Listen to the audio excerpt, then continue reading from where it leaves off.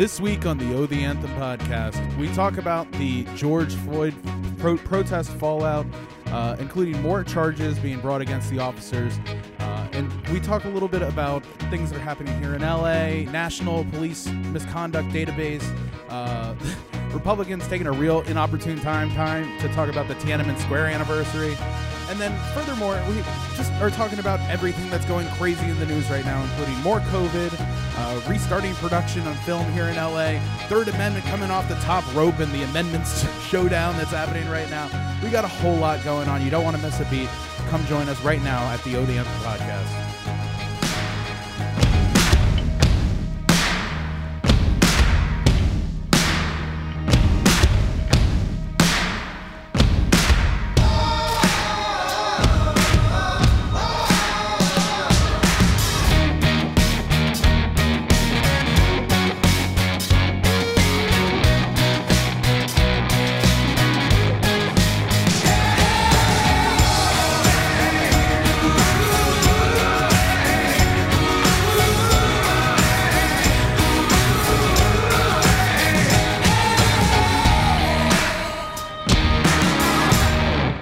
So much to do and so little time to do it. This is Corey, and this is the Oh the Anthem podcast.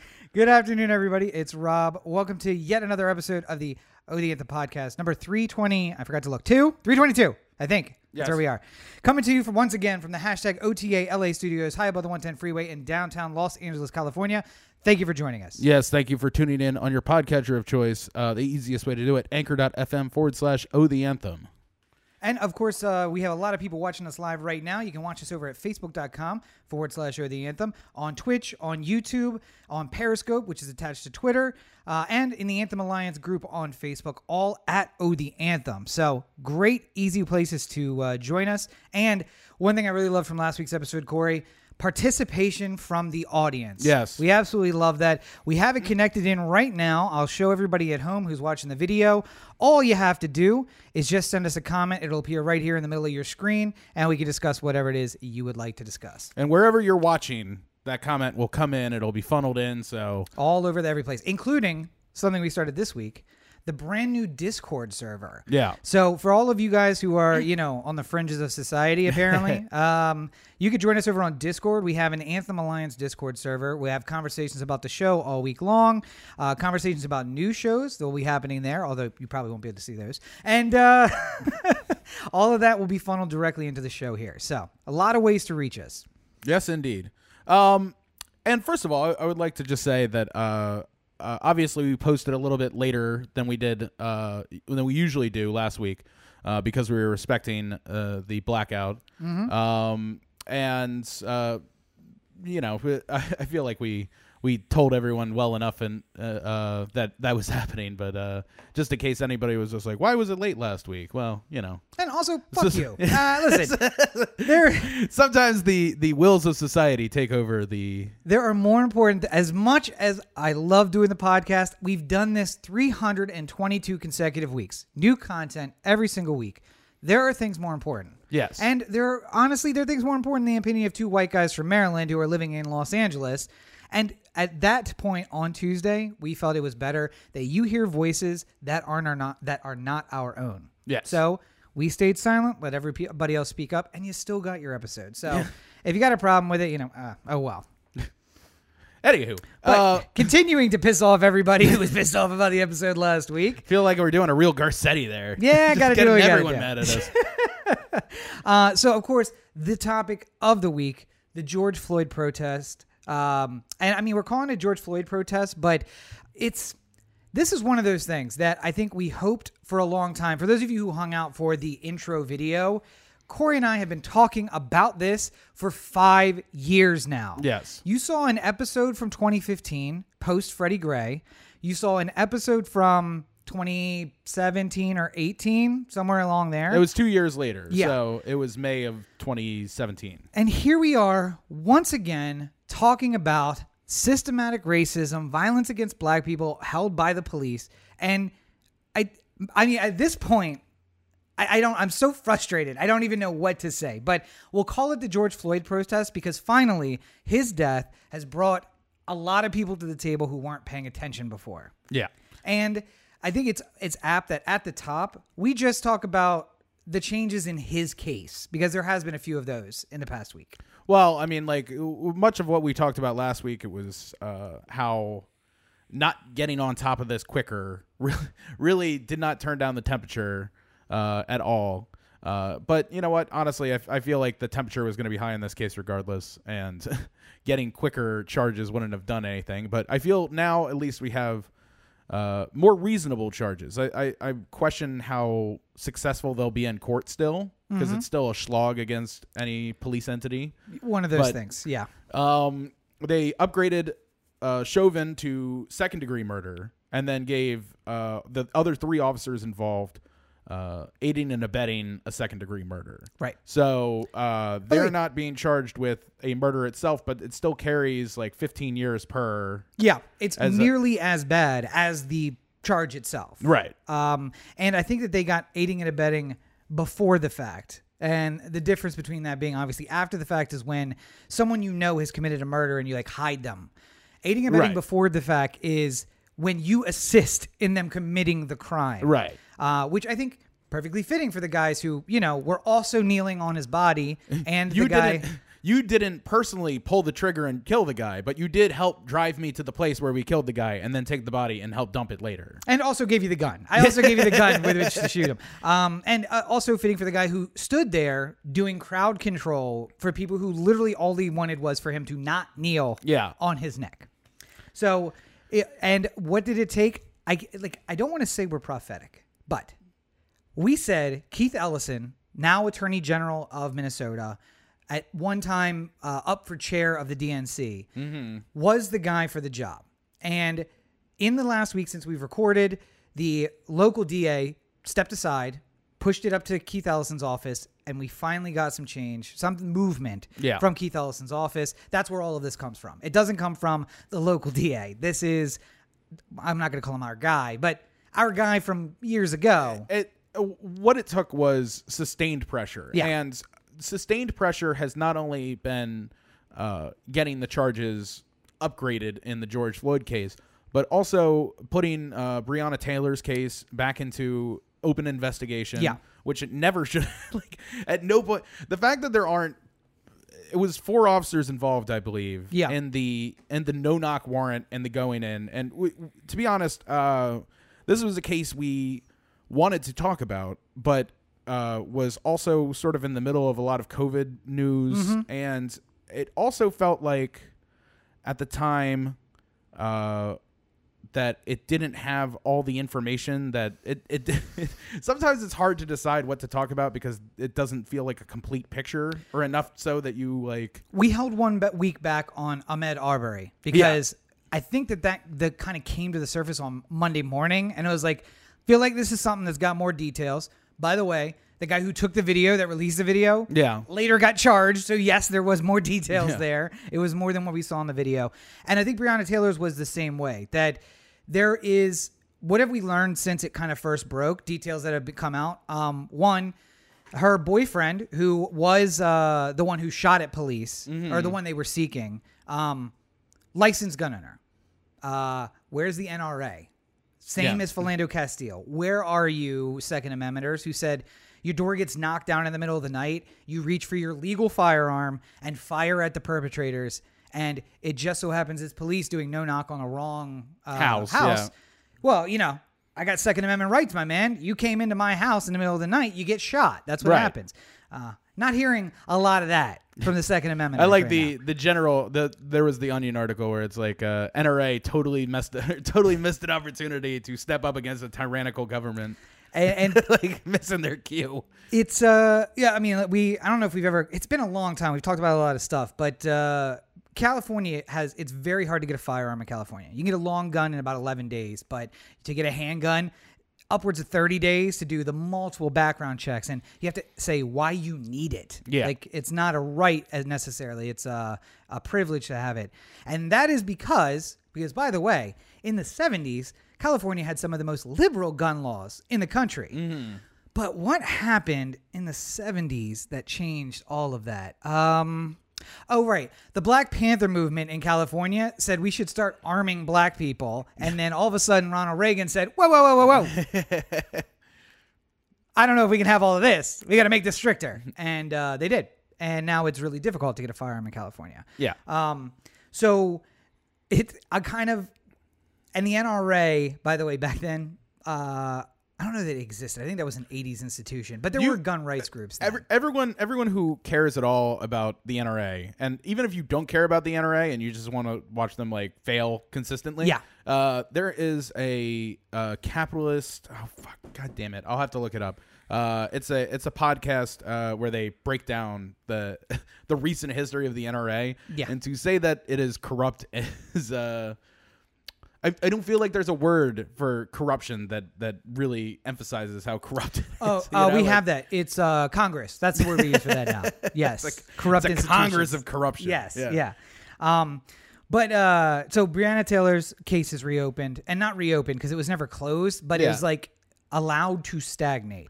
And one of the guys in the Ahmaud Arbery case has requested a speedy trial.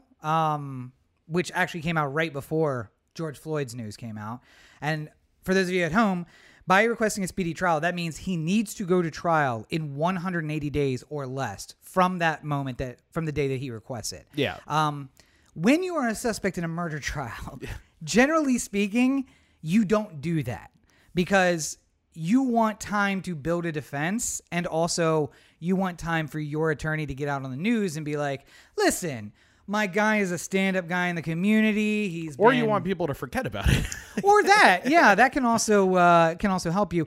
Speedy trial, because here's the thing: when they go to a grand jury, they have a bunch of evidence that they're going to use against you when it comes to trial, and you have nothing. So basically, it's like, well, we want to see what they got.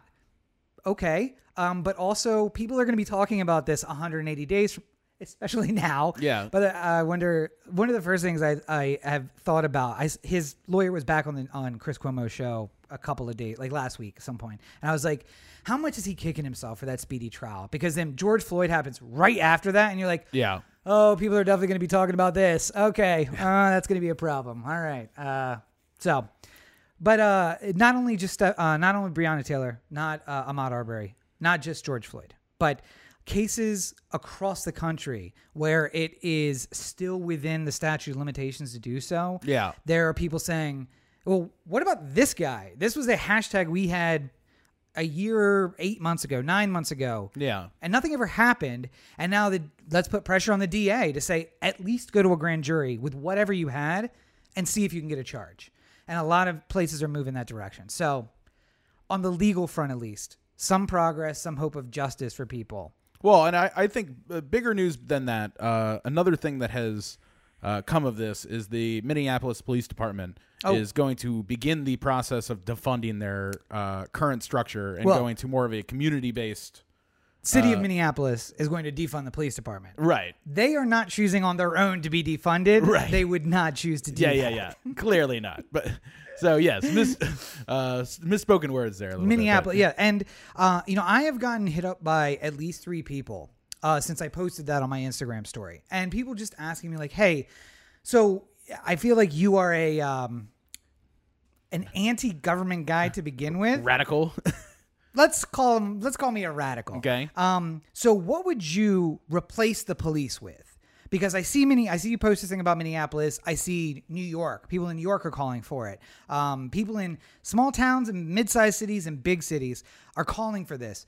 What's the next thing then? What do you do? Now, I will say I think Minneapolis is doing it the right way because they're saying our intent is 1 year from today to not have the Minneapolis police force. What it will be is going to be a meeting of the town or the city and the citizenry to decide what comes next. But mostly a focus on social welfare, social workers, those kind of things, mental health care. Meaning that when a guy is having a mental breakdown, you don't send a guy with a gun who has been trained by a crazy person in a seminar to shoot first and have a warrior mentality. Yeah. You send a social worker who's like, listen, 99% of crazy guys with knives are never going to use it on you. They're more likely to use it on themselves before they use it on you. Yeah. And like another thing that I saw on Twitter this week was like humans, like every animal, have ticks, and you can look in someone's eyes and judge their face, judge their skin flushing, and know, is this person really a risk to come at me? Are they in the aggressive stance towards me, or are they stay away from me? Yeah. This knife is to keep you from me, not to come at you with. And don't- social workers know that. You don't see a little old lady like look up at you, and then when you turn away, she like stabs you. Doesn't happen. Because usually you can just tell by somebody's. Caveat. Right now, that might happen because a lot of little old ladies are seeing cops shove old guys down. Yeah. And then in Buffalo, 57 members of the special team, where 2 of them were suspended for shoving the old guy down, resign. Oh, Goodbye, fuckers. Whoa. Yeah. They didn't. This is an important caveat. Okay. They didn't resign from the police department. From the team. They resigned from the team. Yeah. Because they argued that or their union argued that if they are willing to charge these 2 brave officers who are doing nothing but their job, then they will charge any one of you to do the same. Yep. So everyone must get off that squad and refuse to do like riot policing. So an important thing about that caveat, though, in Buffalo, those are the guys who have access to automatic weapons, riot gear, tanks, Bearcats. So goodbye, fuckers. Not guys I want in Bearcats with riot gear. So we're talking about defunding the police department. By the way, something that not to come back to this point, but we've talked about quite extensively. Yes, yeah. over the last couple of years. And I will say, I do remember Corey from 2015 being like, whoa, now wait, defund the police? We don't want to go that far. I was fine with getting rid of like the toys. Like I don't feel like police departments should have tanks, and I don't think that the Baltimore Police Department is a $500 million budget. Yeah. The LA Police Department currently is a $1.1 billion budget, and Garcetti had proposed a $1.8 billion budget, which is actually not 100% accurate because they also go out and get private funding for an additional $500 to $1 billion. Yeah. So it's like, oh, well, you're going to give us 1.8, and then we also have this scholarship to buy a Bearcat that's going to give us $300,000, and the military is decommissioning a battleship. And we're gonna pick one of those Baltimore's up. not paying for their spy plane. That's Right. that's a gift from a rich, benevolent person who clearly wants to see more spy planes in the air. I got other words than benevolent, but yeah, let's call them benevolent. But so this is one thing that we had talked about doing this week. I wanted to capture Corey's actual first impression upon hearing my idea. Okay. Now I know what a lot of you are thinking. It's not guillotines. Although, can I suggest guillotines? Because I feel like that will help. I mean, the First Amendment is in vogue these days. It So. really is. And listen, if we're pulling out anarchic amendments, we're going to talk about the third being flexed a little bit a little later. But here's my proposal. And people asked me, and I gave it some thought.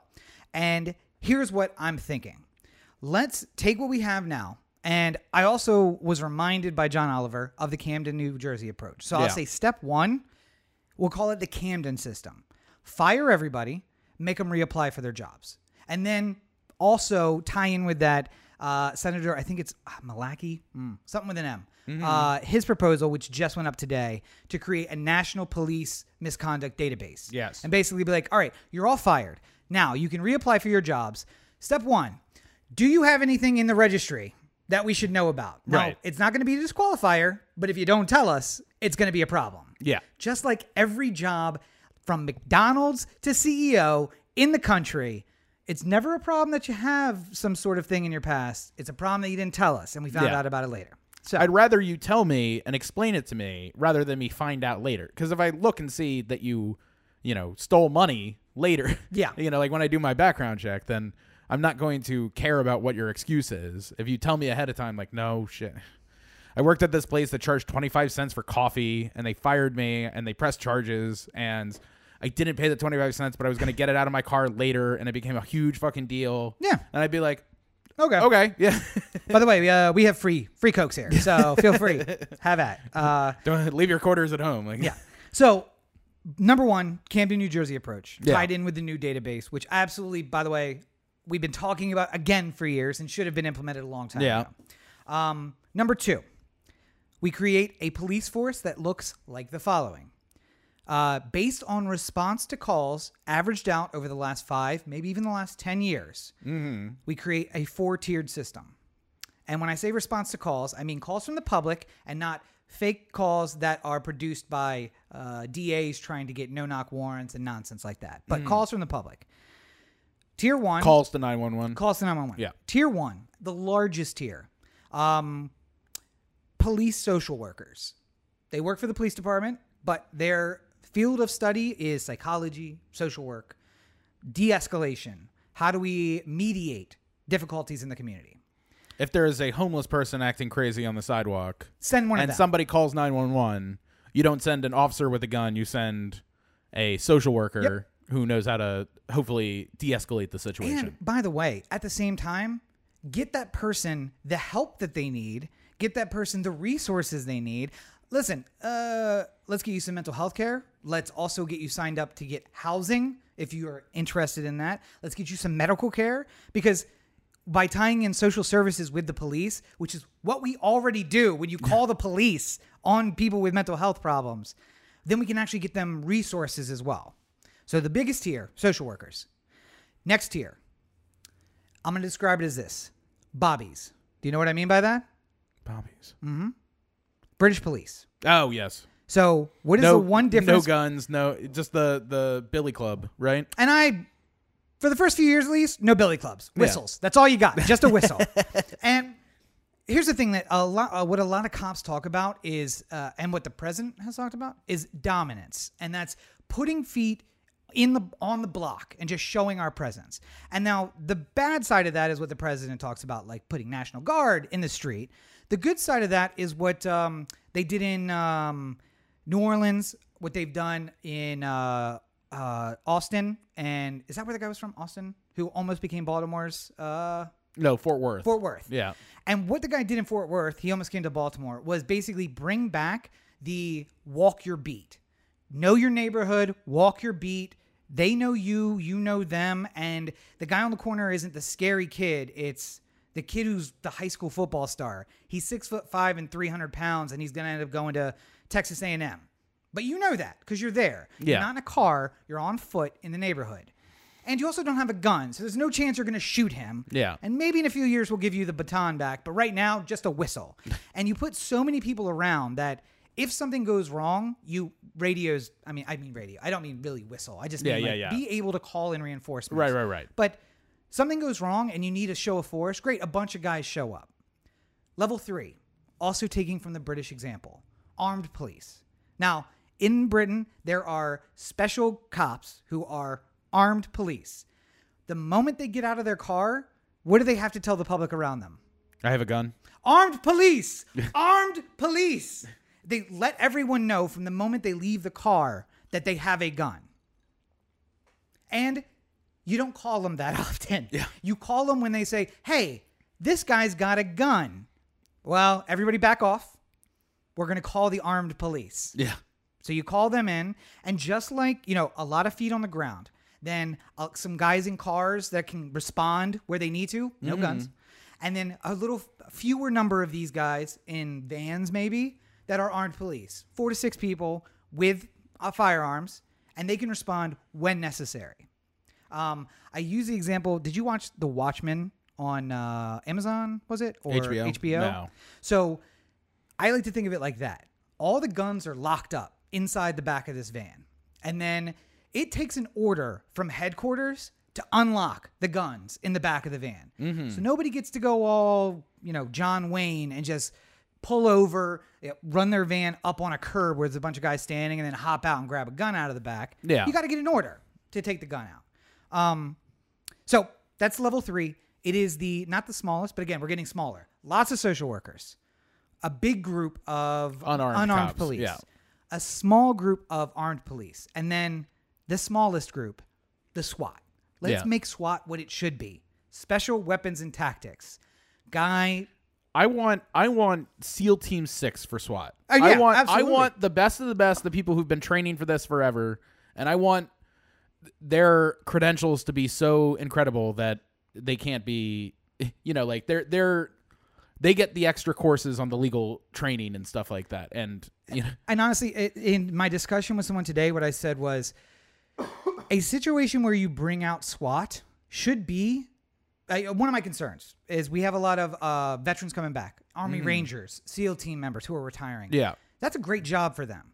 And of course they said, well, but now you have guys who are battle hardened. And I'm like, we shouldn't call SWAT unless the rules of engagement are basically the same. If there's a guy in a bank just shooting out into the street, yeah, that's a war zone. I want a guy who is going to go in there and just, listen, here's your target, take him down. Don't shoot any civilians. Do what you got to do to take him down. What's really been interesting to me in the discussions of the last 2 weeks here since George Floyd's murder is that we haven't really had a discussion about the two types of police that we have right now, more or less. You can basically break police into two categories. Yep. Patrol and, it's different in different places, but SWAT. like the not uniform. What is it? Plainclothes. Oh, okay. Yeah. So, I mean, like within plainclothes, you usually have homicide, you have property crimes, you have things that are coming in after the fact to try and help solve something. Yeah. But for the most part, plainclothes officers are the go get them officers. They're the proactive department. Yeah. Whereas patrol is a car just crashed through my fence. I need an officer here to write me a report. Mm-hmm. Or I just had my car broken into. I need to alert the police. These types of things are the type of things they send a patrol officer out to. Yeah. And most of those interactions with people don't have to involve a gun or a cop or someone who's trained to be a cop, So I think that there's a importance for I like your plan because it has the beat cops, the ones that are in the neighborhood, the ones that fill people with some sort of sense of trust. Like this is John. He's the officer that walks around the block all week. And by the way, the one who gets to know people and maybe ends up going to your kid's high school graduation because he's seen him grow up. Well, anytime anyone ever talks about the good cops in their life, they're usually talking about these types of people who take the time to go beyond what the job is supposed to entail and treat people like with dignity and stuff like that. Yeah. The problem is that for the most part, the plainclothes divisions are filled with people that are constantly violating civil rights of people. Yeah. We go back to the Gun Trace Task Force. They were doing all the things that the Baltimore Police Department was letting people get away with because somewhere in a Supreme Court decision it allowed that police officers were allowed to do it. Yeah. So they'd come screaming up to a corner in their car going 60 miles an hour and slam on the brakes, coming right up to a bunch of people just hanging outside of a liquor store. Yeah. Anybody who runs, you have permission to chase. Yep. If they run from you, you also have permission to beat their ass once they're down. Yep.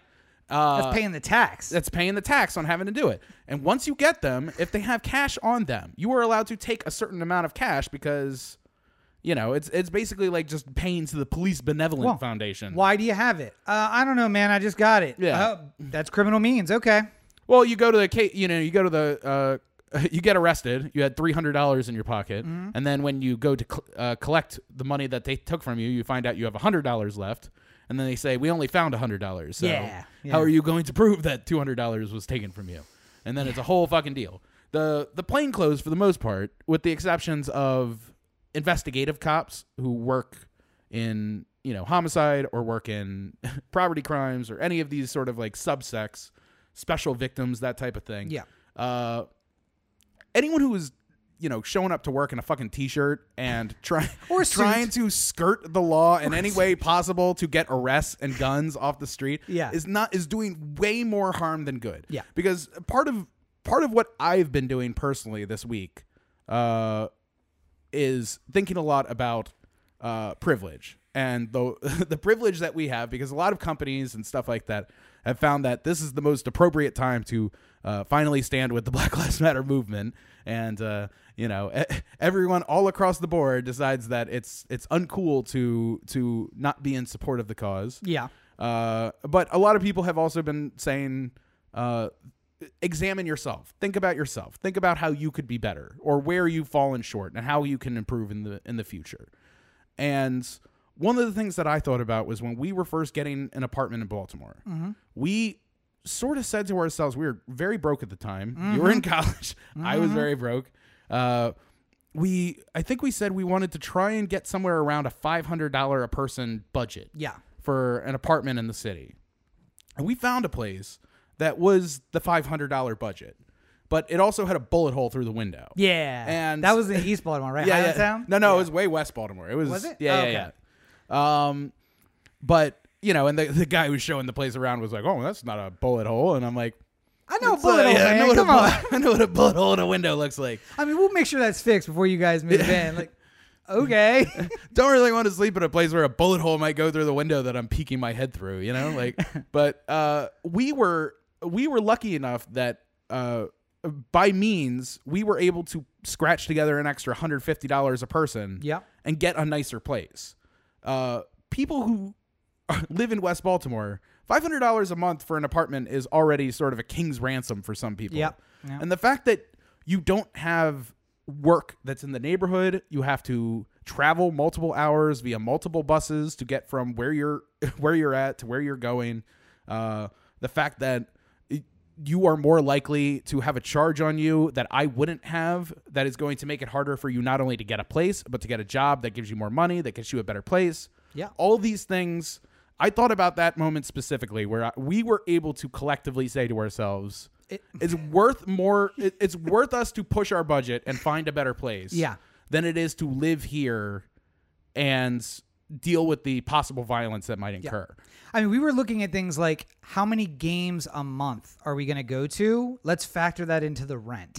Not right. This is what we have and that's it. Yeah. So it's like, all right, tickets are $18 a pop. So if we want to go to 10, I guess we have to go to 5 less games. Right. This year. Or per month. 5 less games per month. Right. To factor in the extra rent that we're going to have to pay. Okay. Yeah. And to think that's something that was heavy on my mind this week, because most people are thinking about it, I think, in terms of how have you been racist when people are saying, you know, like, examine your privilege and stuff like that. Yeah. It's like, when have you been racist in your life? And, you know, I think most people who, you know, aren't racist, because most people are, I feel like, aren't naturally racist, just say to themselves, like, oh, well, you know, I've never called somebody the N-word, so how could I possibly have been you know, like, but it's the little things that are not necessarily you acting racist towards somebody, but the system that allows you to succeed at the failure of others. Yeah, and every success you have was someone else's failure. There's no job where you were the only one who applied. There's no apartment where you were the only one who applied to. Well, not only that, but, like, you know, if you, I was talking with Roberto about this earlier, where it's like, if you have 10 people who apply for a job, and just for numbers' sake, 2 of them are black, right? Mm-hmm. And those 2 black candidates have a less of a resume than the other white candidates. It's not because they're not talented and able. It's because they've been given less opportunities. Right. Statistically speaking, not, you know, like, every case is different, obviously, but I'm saying, like, statistically speaking, if you're, you know, a black applicant for a job, you've been given less opportunity to succeed. You've been paid less than a white counterpart. Much like, you know, women have been paid less than men, and black women have been paid less than anybody. Yeah. For, like, ever. It's don't take to the white people who are going out there in their own process of examining how they could be better to other people. Don't necessarily think about it in terms of how you have wronged people, but, like, how we together as a society have wronged people, because that's the place that.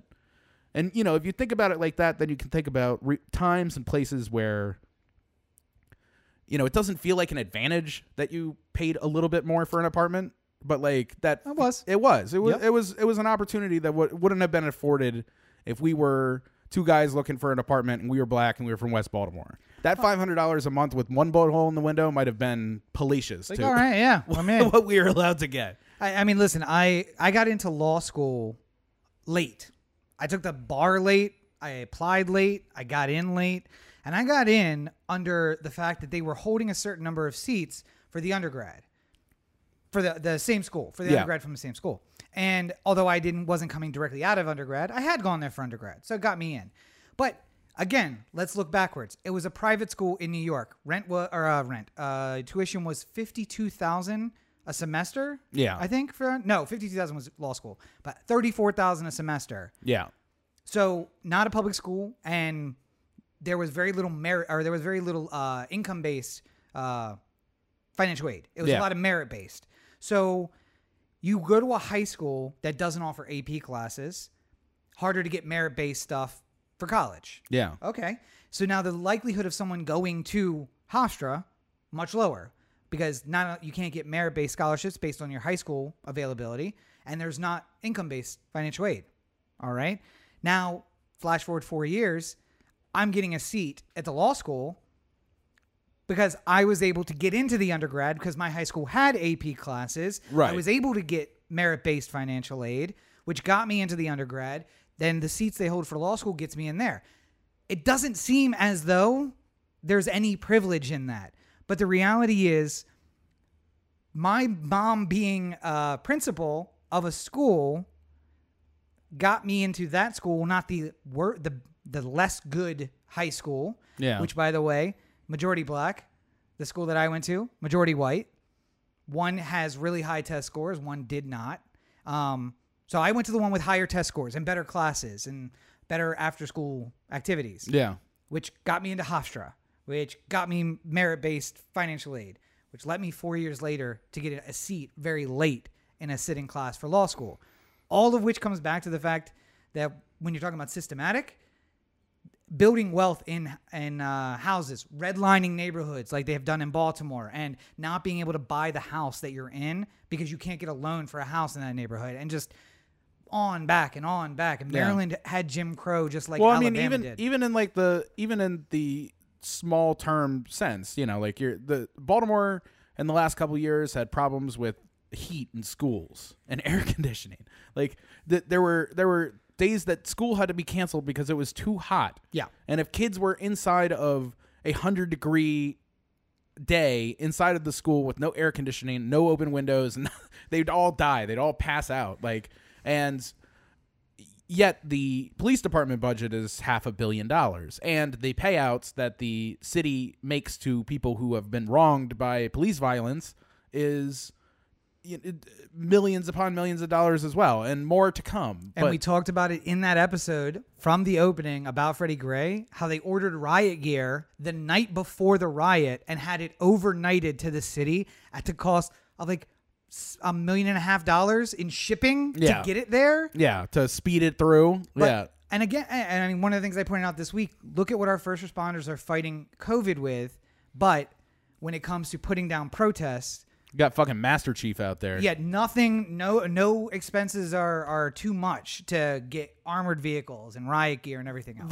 The average riot gear uniform minus the weapons is about $5,000. Yep. Just like helmet, bulletproof vest, protective, everything, boots. That's $5,000. Mm-hmm. The amount that it costs to give personal protective equipment to a frontline medical worker is like under 10. Yeah. So we're talking about humongous amounts of, I mean, it's just the type of thing that it's not, and a lot of Democrats who have been quietly allowing police departments to run rampant. Mm-hmm. Baltimore, New York, LA. There's the police unions to, I don't want to say their benefit, but to the benefit of their members and to the benefit of them running wild, have made it very clear that regardless of Republican or Democrat, if you're not pouring copious amounts of money into the police department, then you will be defeated in whatever you try and do, because the unions are too strong and powerful for any kind of oversight. And I think that this week in particular, for people in LA, that was painfully obvious, because there's no other way to put it other than Eric Garcetti is a massive pussy. I was going to say, I don't want to get out of here without giving you the chance to talk about the other systematic problem here in LA. I would say that LA generally is a more progressive place. I think we're not San Francisco progressive, but we're in the Bernie mode of progressivism, There's people. It ain't Alabama. Let's put it that way. There's more people to the left of Bernie, but we're fine with our Bernie territory. Yeah. You know? And it's just shocking to watch Garcetti, who's wears the clothes of a politician who is bought and paid for, but speaks the words of somebody who is progressive in nature and heart. A politician. Yes. Yeah. He pisses off both the protesters and the police in such unbelievably masterful ways. He's trying to hold this house of cards together as valiantly as he can without pissing off anybody, and all he's doing is pissing off everybody at the same time. And I think that when you talk about community policing and like disbanding police departments and defunding police departments and all the other variants of what we're talking about, it doesn't work for every police department. Easton, for instance, which is a smaller town, can maybe operate a little bit more like it has been because it doesn't have as many officers. I don't know this for sure. I'm just sort of throwing out numbers. Funny thing about that, because they whipped out the riot gear this past week or the week before, and people were just like, why do you have this? Right. But Department of Defense did a lot of cheap loans in the aughts, and they picked up a Bearcat and a Humvee and a lot of riot gear. So. Right. But I mean, like across the board, defunding police isn't like appropriate for every single police department. And by the way, small towns like that have the ability to just be like, hey, we're going to shift resources to social services rather than police. And it's not defunding the police. It's just saying reallocating the police. 911, send out a social worker instead of sending out a cop. Yeah. Which is what Minneapolis is talking about doing. But you have to basically, on a city of that scale, you have to be like, all right, we have to take money from you and move it somewhere else. This has to go through the city council. And in the town, it's just like, hey, so you were getting 120, they were getting 100. Next year, they're going to get 120, you're going to get 100. Yeah. So that's how it breaks. Sorry. But I think if anybody is definitely in place for a massive reshuffling of what a police department looks like, especially a large city police department, it's the LAPD. Garcetti has taken $150 million and reallocating it to social programs. That is equivalent to about 5% of what the LAPD budget was. We were talking about of the increase this year to the budget. They're not doing the increase. Thank God. They originally Garcetti was going to give them $1.8 billion. He decided to stick with the $1.1 billion they're currently making, and has decided to cut $1 to $150 million of that, to which police officers all across LA County, from their homes in Simi Valley, are screaming bloody murder, saying you don't care about us. And the LAPD here, the videos have been coming out of police responding to protests of police brutality with police brutality, and I feel like there's been nowhere quite like LA and New York in the video evidence of this, because New York PD's got people like ramming SUVs through crowds. LAPD's got people doing literal fucking drive-bys of people standing on the corner. Yeah. Like, who are just wearing masks, and I get it. Any other time, it might have been a protest. It literally looked like a filmed scene. Like, it was so beautifully shot, showing the LAPD SUV pulling up to the corner, a cop with riot gear sticking out. Was it like a paintball gun or something? Yeah. So if you guys haven't seen the video, what was it? One of those airsoft? Yeah, something like that. No, so it's a paintball gun. So as the vehicle is riding past the camera guy, the guy in the back seat pops out the window as if it was there for filming. And doesn't even notice the camera, and they slide to a stop at the corner where he peppers the people standing on the corner. Yeah. So the reason they use a paintball is because so they call them rubber bullets, and the news has been saying non-lethal rounds, but they're actually technically referred to as less lethal rounds. Yeah. Because as we've when learned, used properly, which is shot at the ground, not directly in somebody's face. As we've learned this week, when you catch one of those in the dome, it can still kill you. If you catch one in the chest, it can still kill you.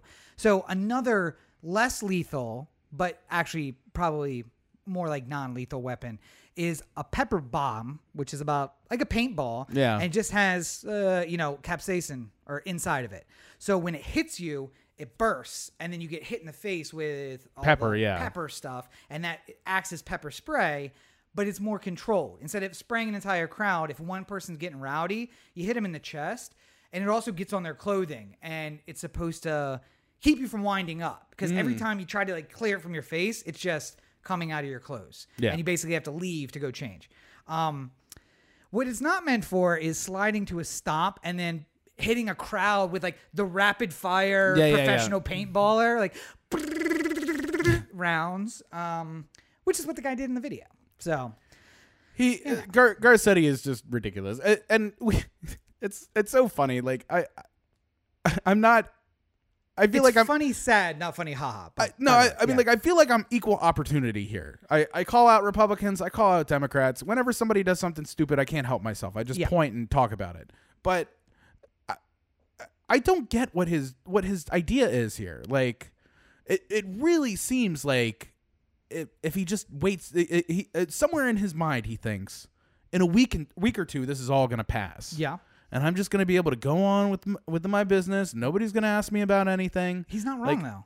What? For the last 5 years, that's exactly what happened. Oh, I know, but I'm saying like it never in that time has there been There was a George Floyd related protest in every single state in this country at some point in the last 2 weeks. 18 countries outside the U.S. Yes, and the energy in some of the cities has been sustained consistently throughout these entire 2 weeks. LA is averaging 10,000 marchers a day. Yeah. How the fuck do you get 10,000 people out every single day? You have nobody working. Like, that's true. The film industry shut down. What do you think? The government's paying me to stay home, so yeah, I guess I'll go out and march. Might as well go march. I would say I personally have not been getting too involved with what's going on the ground, mostly because I'm concerned about the spread of the coronavirus, which is as we're about to talk about, still going up. But I would say to the people who are out there, to please do everything that you can to remain safe, and please wear your mask, and please, to the best of your ability, try and maintain distance from people when you can. When the cops fire the tear gas into the crowd, be sure to maintain 3 foot on each side as you run away screaming and crying. I mean, clearly, we're dealing with issues on multiple fronts here. Yes, yeah. But I would like to say to everyone who's out there on the street, thank you for what you're doing, and we appreciate everything that's going on, and I will continue to do what I can to help people without actually having to be right out front using this platform. Yes. And I do want to get to some other news this week, but there are 2 things. Let's just hit real quick. One, the Republicans are tone deaf AF because no. You mentioned New York and LA. Another city I would throw in there is DC, where the president ordered a photo op, which required clearing Lafayette Park, and we talked about that last week. In a city where that occurred, the Republican House Caucus then later tweeted about Tiananmen Square and how the brave protesters were cleared out of Tiananmen Square and what a crime against humanity that was, and saw no irony in the fact that the president of their own party did the exact same thing. Yeah. And stood in front of St. John's with a Bible, holding it up like a fascist dictator holds up. It literally looks like the faked photo of Hitler holding up a book like that. Yes. It really, the reason why it took off so crazy is because I'm pretty sure I have seen pictures of Hitler with Mein Kampf holding it like this. Yep. Like he was selling it. Like it's not. It didn't match up with the picture that they actually had, but I feel like I have seen that a couple dozen times. Here's the thing: there are pictures of Hitler holding a Bible. Now they're Hitler from 1933, so you don't really. It doesn't look like wartime Hitler, and that's why people don't use that one. But in his rise to power, he used religion a lot to try and motivate people. But nonetheless, just House Republicans, slow your roll. Though I would say this, and I kind of mentioned it with companies finally sort of coming around to the idea of supporting Black Lives Matter in this regard. We have Mitt Romney out there walking with protesters, saying that what is going on with police in this country is wrong. Yeah. We beyond that, just in regards to Trump specifically, we had Colin Powell go on the Sunday show and talk about how he's not voting for Trump. He's going to vote for Joe Biden now that he's officially the Democratic nominee. George W. Bush has said he's not voting for Trump. He plans on voting for Joe Biden. Yeah. In a more cowardly statement, people like Paul Ryan have said, I'm definitely not voting for Trump, but I'm not telling you who I'm voting for, which means he's probably just going to write Paul Revere down or some shit like that. Or his own name. Let's be honest. He might write his own name. Maybe enough people will believe. By the way, 3 generals, retired generals, have put out open letters saying, here's the situation in which you should disobey an order. Which I think is telling on what they think about the current state of the military. Mattis, too. Mattis coming out and having a statement. Yeah. Like, it's so... I don't want to escape the tone deafness. I feel like there will be time at some point later when we can have a reckoning on some of these things. But, like, you know, the Washington Redskins putting out their Blackout Tuesday image, it rang a little hollow. And I don't know why. It's usually the Washington Redskins, the pillar of... social justice, all racial issues. The Redskins are on top of. They never disappoint. Yeah, the NFL putting out a statement that acknowledges Cap without acknowledging him, and then it was wrong for us to try and silence the protest against the police and not mention Colin Kaepernick. Who's, by the way, still actively suing him. That is ongoing right now. You know what? Probably my favorite tweet is every week or so when I see it, just like randomly from some new person every time. It's the so Jay-Z, how's that relationship with the NFL going? Yeah. I believe I called him a sellout the week that went in. I stand by that. And a bit of good news this week for George Floyd and his family, Corey. The job numbers are up, and George would be so proud of how strong Trump said so himself. Yeah. What a fucking asshole. What do you say to number one? Just the way it's usually handled. I know that doesn't fucking matter, but usually the way it's handled is even if you had incredible job numbers, say you had 2% unemployment, right? Unheard of, incredible. If you were the sitting president, you don't want to go out there and take the curtain call on the 2% unemployment. Now ain't the time. You can say things that are kind of self-congratulatory, like I was very happy to see the job numbers come in and that unemployment fell to 2%. We're trying to do everything we can to improve upon that. Like, you know, it's always like taking this and moving forward and working with our friends in Congress. We've done a great job. It's not over yet. Yeah. We're still always pushing for better. Yeah. But, you know, it was promising news to have it going in the right direction. Trump going out there saying that George Floyd would be proud of double-digit unemployment is... Listen, the reason why you don't say it, by the way, even if it was a great number like 2% unemployment, is because 2 out of every 100 people doesn't have a job. Yeah. 2 out of every 100 people who are capable of working doesn't have a job. No. 2 out of every 100 people who have been looking for work and want to work, but not more than 10 weeks. Because after 10 weeks, they fall off that number. Yeah. So... realistically, it's not even 2% of people who want to work and can work. It's just 2% of people who have been looking for work and only looking for work and have only been looking less than 10 weeks. Yeah. So it ain't even that strong of a number to depend on. Yeah. And it's not that. We had 1 million but less people file. Somebody who's unemployed, even at 2%, is watching TV and seeing Obama say that, and he's like, yeah, fuck you, asshole. You ain't doing anything for my job. But I got fired from Chevy last week. What the fuck am I supposed to do to pay my mortgage and help my family? Because they feel reasonably like if the president is dancing, celebrating all this great news, like I'm not going to fucking work tomorrow. No. Like and Newsom said film production can start on the 12th, which is days away. Yes. And it's certainly not going to happen. I'm not going to be at work in days. And by the way, Garcetti may have something to say about the city of Los Angeles. Well, yeah, but before Newsom has anything to say about the state. So, but again, Trump is applauding that we went from 3.3 million new unemployment claims last week to 2.5 new unemployment, 2.5 million new. So it's like we're not creating jobs. Less people have filed for unemployment. Yeah. We're doing so well. And double digits unemployment, but in the black community, it's at a rate twice what it is the national average. Yeah. So I don't understand. Yeah. It's hard not to get upset about it every single time it happens. And I kind of feel like that's the point. It is. To quote unquote own the libs, but I don't never necessarily equate myself as a lib, and I don't feel like I'm getting owned. I just feel like you're an asshole. Yeah. You're like you have no concept of like what that means for. Nope.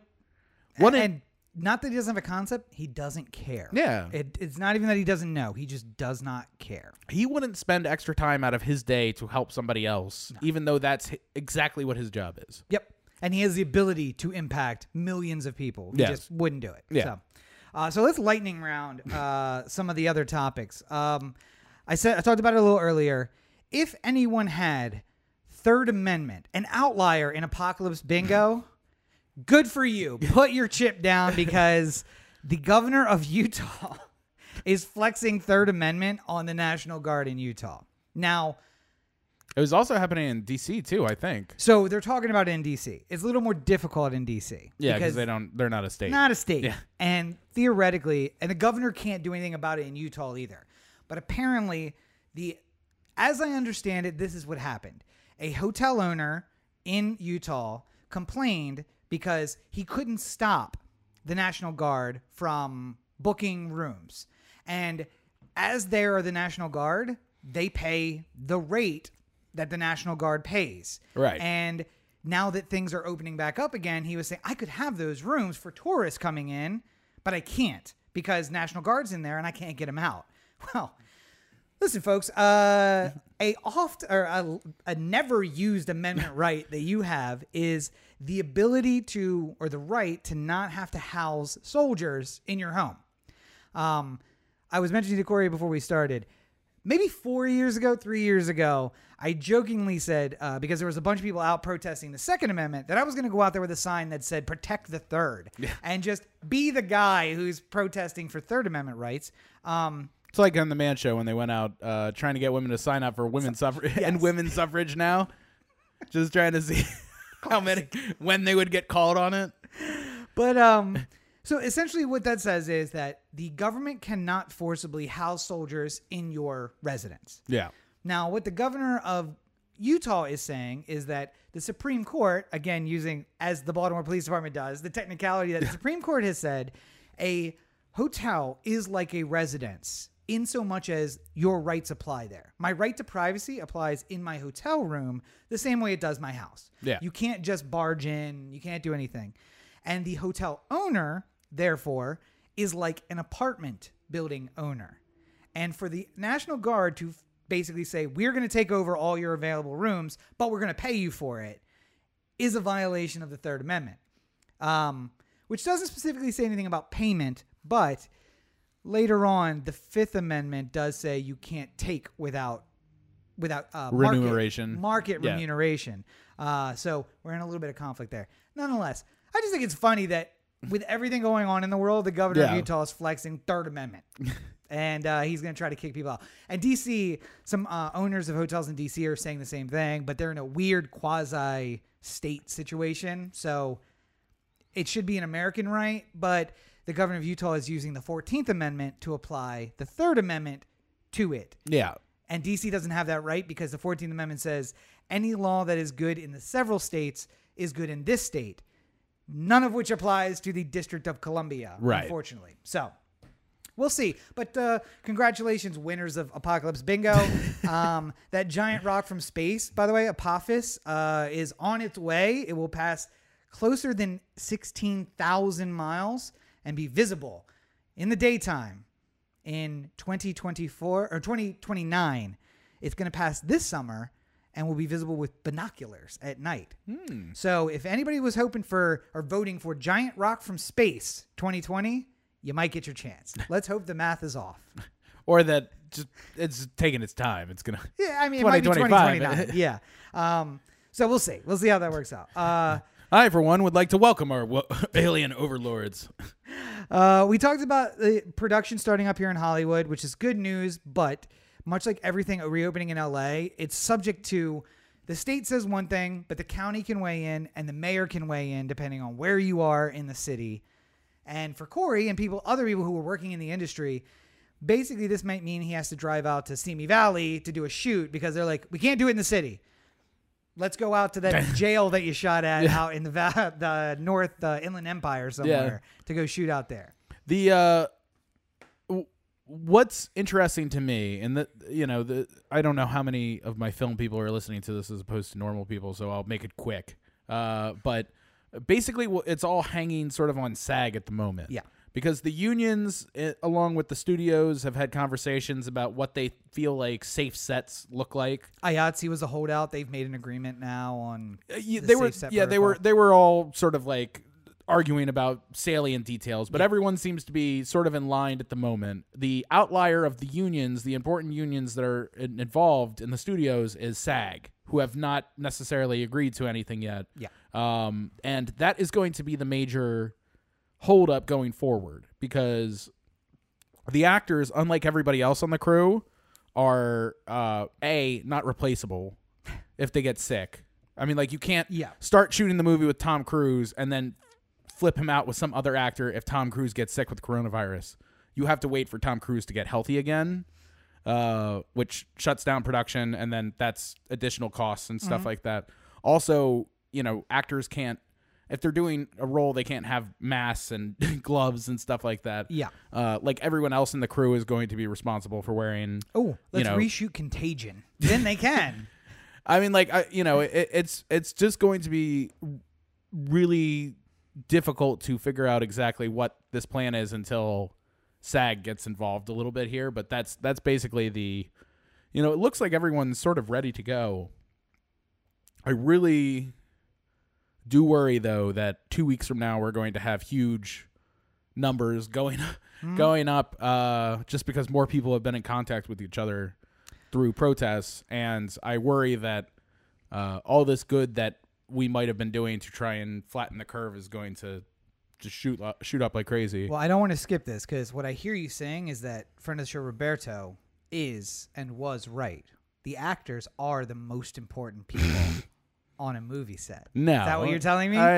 Everyone plays a role equally. It's just that the actors can't be replaced as easily. Okay. If you can't listen, if one actor has one day of shooting, then to production, I don't think they care if they get coronavirus after the fact. But like, like what you do on your time is your time, you know? But like, if you're a star, there's going to be a lot of things that are done to try and quarantine you from the rest of 27 shooting days. You got to be there for 25 of them. We got to keep you healthy for all 25 of those days. But you're going to be probably in, actors, and woe is me for actors, but I mean, like, they're going to have to probably stay in like a trailer to themselves, or they'll have to be interacted with as infrequently as possible. Like, so they'll have to do hair and makeup, but they might do that outside. As sound, I would have to still mic up actors, but you have gloves, you have a mask. Have gloves, have a mask, probably have a shield too, or something like that, just to be safe. But it's still contact and interaction, and it's all unknown. That's the thing. I will say that I feel from a figuring out the coronavirus and how it spreads, we'll have a lot better information 2 weeks from now, because there's been a lot of reports that, like, being outside maybe doesn't transmit it as much, or sunlight might have more impact on disinfecting the virus on surfaces. These are all things that are high temperatures.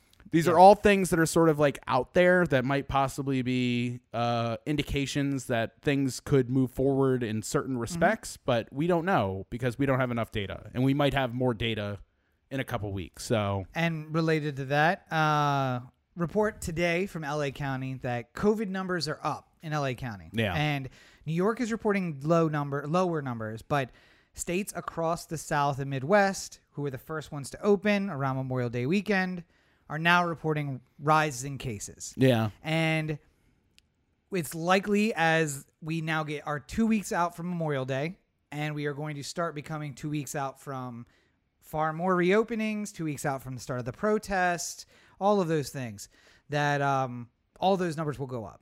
And I told my staff today, maybe they won't.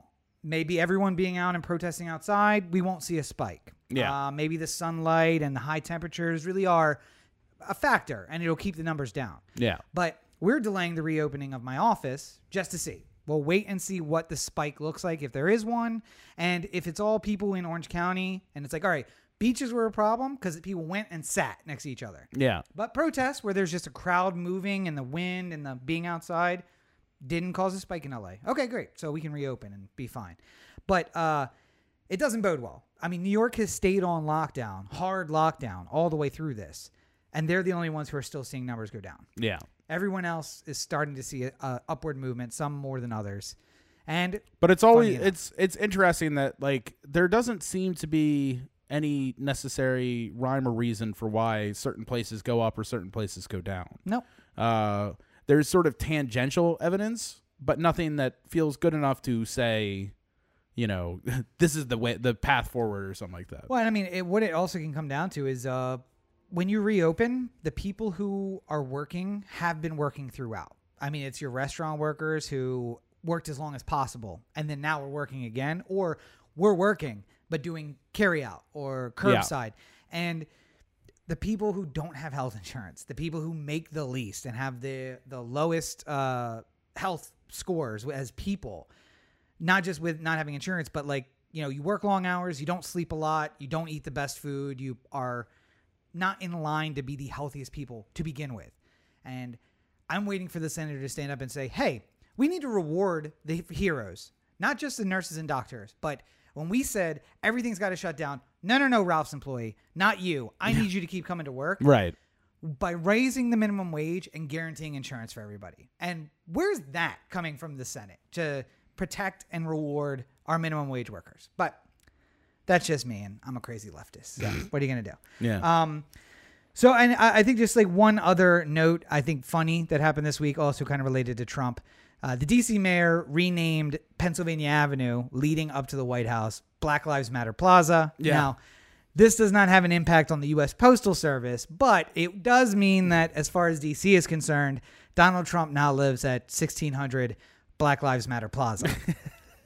So, and it is visible from space. So that's Black Lives Matter in the streets. Well, from high above, at least. It's not, I don't know if it's space.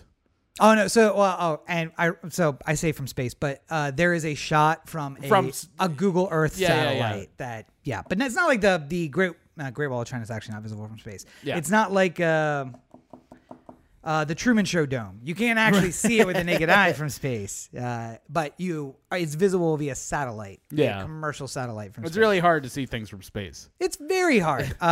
Life is not Eagle Eye or that one with Will Smith where. They zoom the satellite on the license plate number and it's like, enhance. Have you watched Space Force now, by the way? I've only watched the 2 episodes that I watched with you. The next episode, he like walks in and he's like, enhance. And the guy looks at him, he's like, we can't just make data from nothing. This is the data we have. That's not how cameras work. I don't know what to tell you. Anyway, so before we get out of here, I do want to touch also on a little bit of news from back home. So, of course, that means we're going to take a trip on down to the Baltimore corner. Where you get the straight dope. Exactly. And I mentioned offhand last episode, and that's why I want to make sure that we get to it, because people might say, fake news. Rob, last episode said, Baltimore's dumb and voted for Sheila Dixon. Yeah. Which there are a significant amount of dumb people in Baltimore who did vote for Sheila Dixon. However, It looks like Brandon Scott has pulled ahead. Yes. And there's still votes out there to be counted. Maryland and Baltimore did not do a good job of doing their first vote by mail election on this scale. Let's hope they get it right by November. But, it's Brandon Scott winning, I think, is at the end, sort of the best thing we could hope for here. TJ Miller's out. That's good news. Jack Young was just like, I guess you don't want me, this old griddle veteran. Our favorite council members are back. Yeah. It was really funny seeing, oh, God, what was it in District 1? Fuck. I can't remember who the council member in District 1 is. It's killing me. But he was going to win on a runaway. Like, the person he was going against did not have a chance. And that's not... It was a Hail Mary attempt by them to try and take the seat. It's make every seat a challenge. Yeah. Put a challenger up to every race. But apparently the Scantron document that was sent to the District 1 people was misaligned. Yeah. So when they had initially put out the first round of results, the incumbent favorite who was not going to lose was losing 1,597 votes to 2. And he's just like, something about this doesn't seem right. And they're kind of joking around about it a little bit, but at the same time, clearly something. So we should look at those results, I think, right? So yeah, they polled it, and basically they're having people recreate the ballot, hand create every ballot, which is going to take a little bit longer. But also that no chance of that being abused at all, I don't think so. But some other interesting ones, just real quick. Joan Pratt out as comptroller. Yes, which is something that I didn't think was going to happen, so we didn't even talk about it 2 weeks ago when we were talking about the mayor's race. This millennium has been her as comptroller. 25 years. That's O'Malley, that's Rawlings Blake, that's Pugh, that's Dixon, that's all of them. She's been in charge of the purse strings for all of this. So probably well deserved to have a fresh face in. And may be a reason for big news next year as they start looking at books that have been looked at by one person for the last quarter of a century. Well, and the other one, too, is that Nick Mosby looks like he's going to win the council president seat, which is upsetting to me.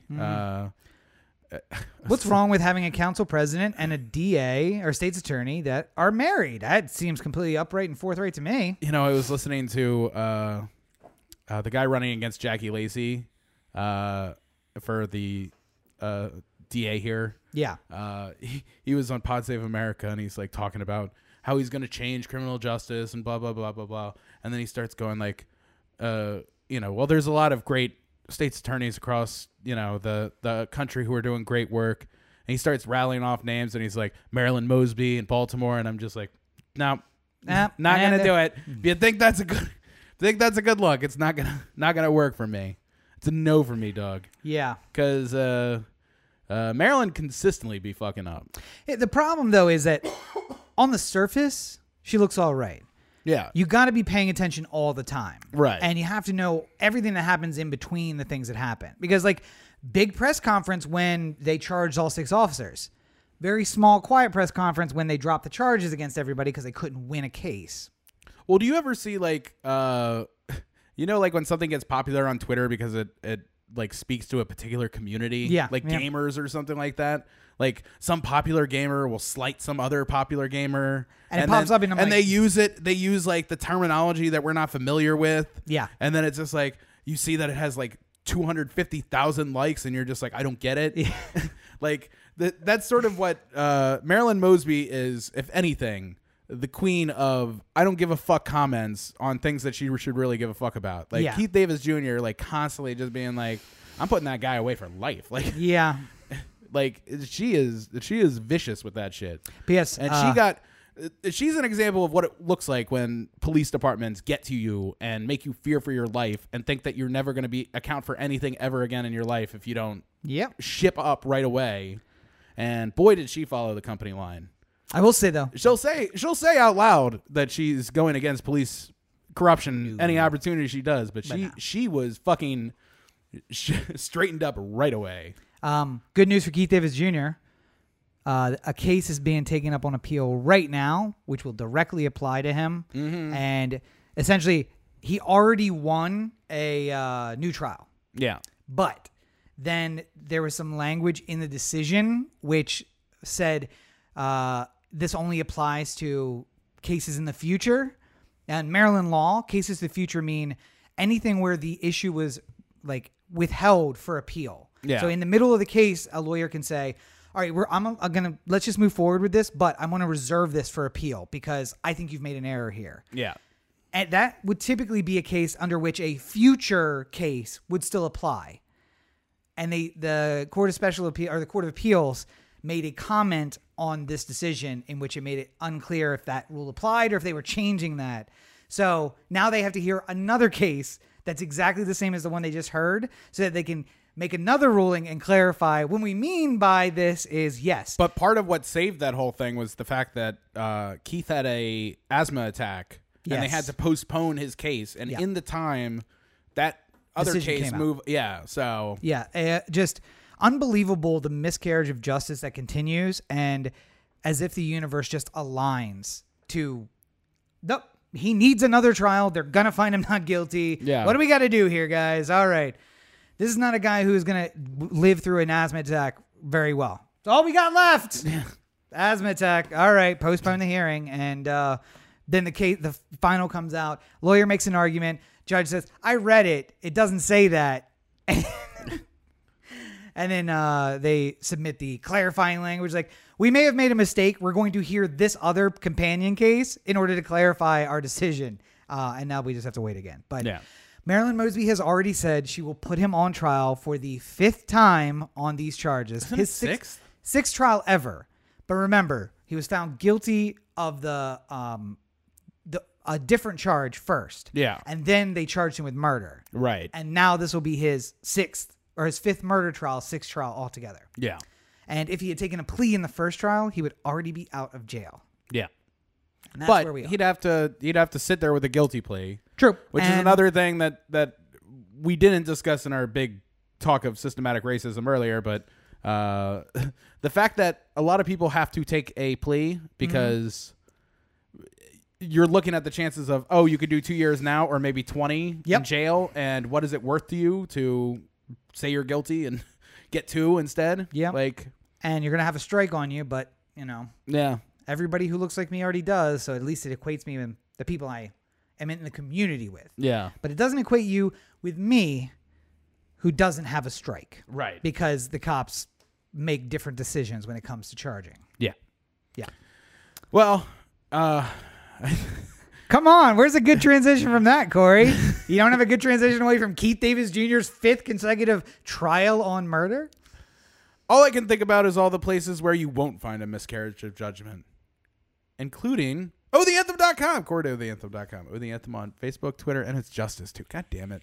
O The Anthem on Facebook, Twitter, Instagram, and the listener line 443-219-7595. What's that number again? 443-219-7595. We'll fix it in post. You can find more of me at my website, CoreyBakerFilmmaker.com, Facebook.com/CoreyBakerFilm, and at LegendCV5 on Twitter, Instagram, and TikTok. I did not have a review out today, but I will have one out later this week. Ba-dum, ba-dum, bum. I was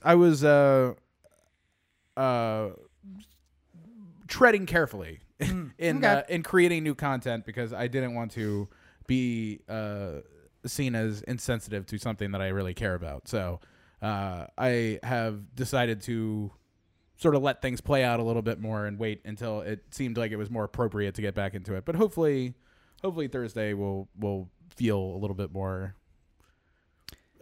acceptable for completely unplanned.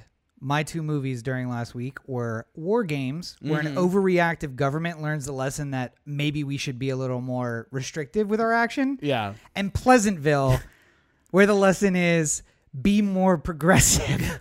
And care about people who look different than you. Yes. Yeah. Oh man, the universe sometimes. It worked out well for you. It worked out Sometimes well. I don't know. Anyway, you could. Oh, that's Corey. Problem is, I would have just done like Josie and the Pussycats, and I would have looked real stupid. Hey, you can find more of me at Robert and Cheek on all your social networks. Make sure you check. Of course, that's Twitter, Instagram, Facebook. You can follow my page, my professional page on Facebook. That's Robert and Cheek. And we neglected to mention, I neglected to follow up with Corey there at the beginning, but we, of course, have the Anthem Alliance group, which you can join and be part of the conversation. We have the Discord channel, another place you can join and be part of the conversation. So make sure you're doing that for the Anthem stuff. If you're looking for more of me, you can find that at robertandcheek.com. There, it's under construction, obviously, but we have a lot of stuff coming, including links to all the videos on YouTube. That's youtube.com/RobCheek. And you can find the books, which are available on Amazon. Barrows Books. Thank you. And as Corey mentioned, he spent the week putting together some thoughts about social injustice and white privilege and those kind of things. I did the same.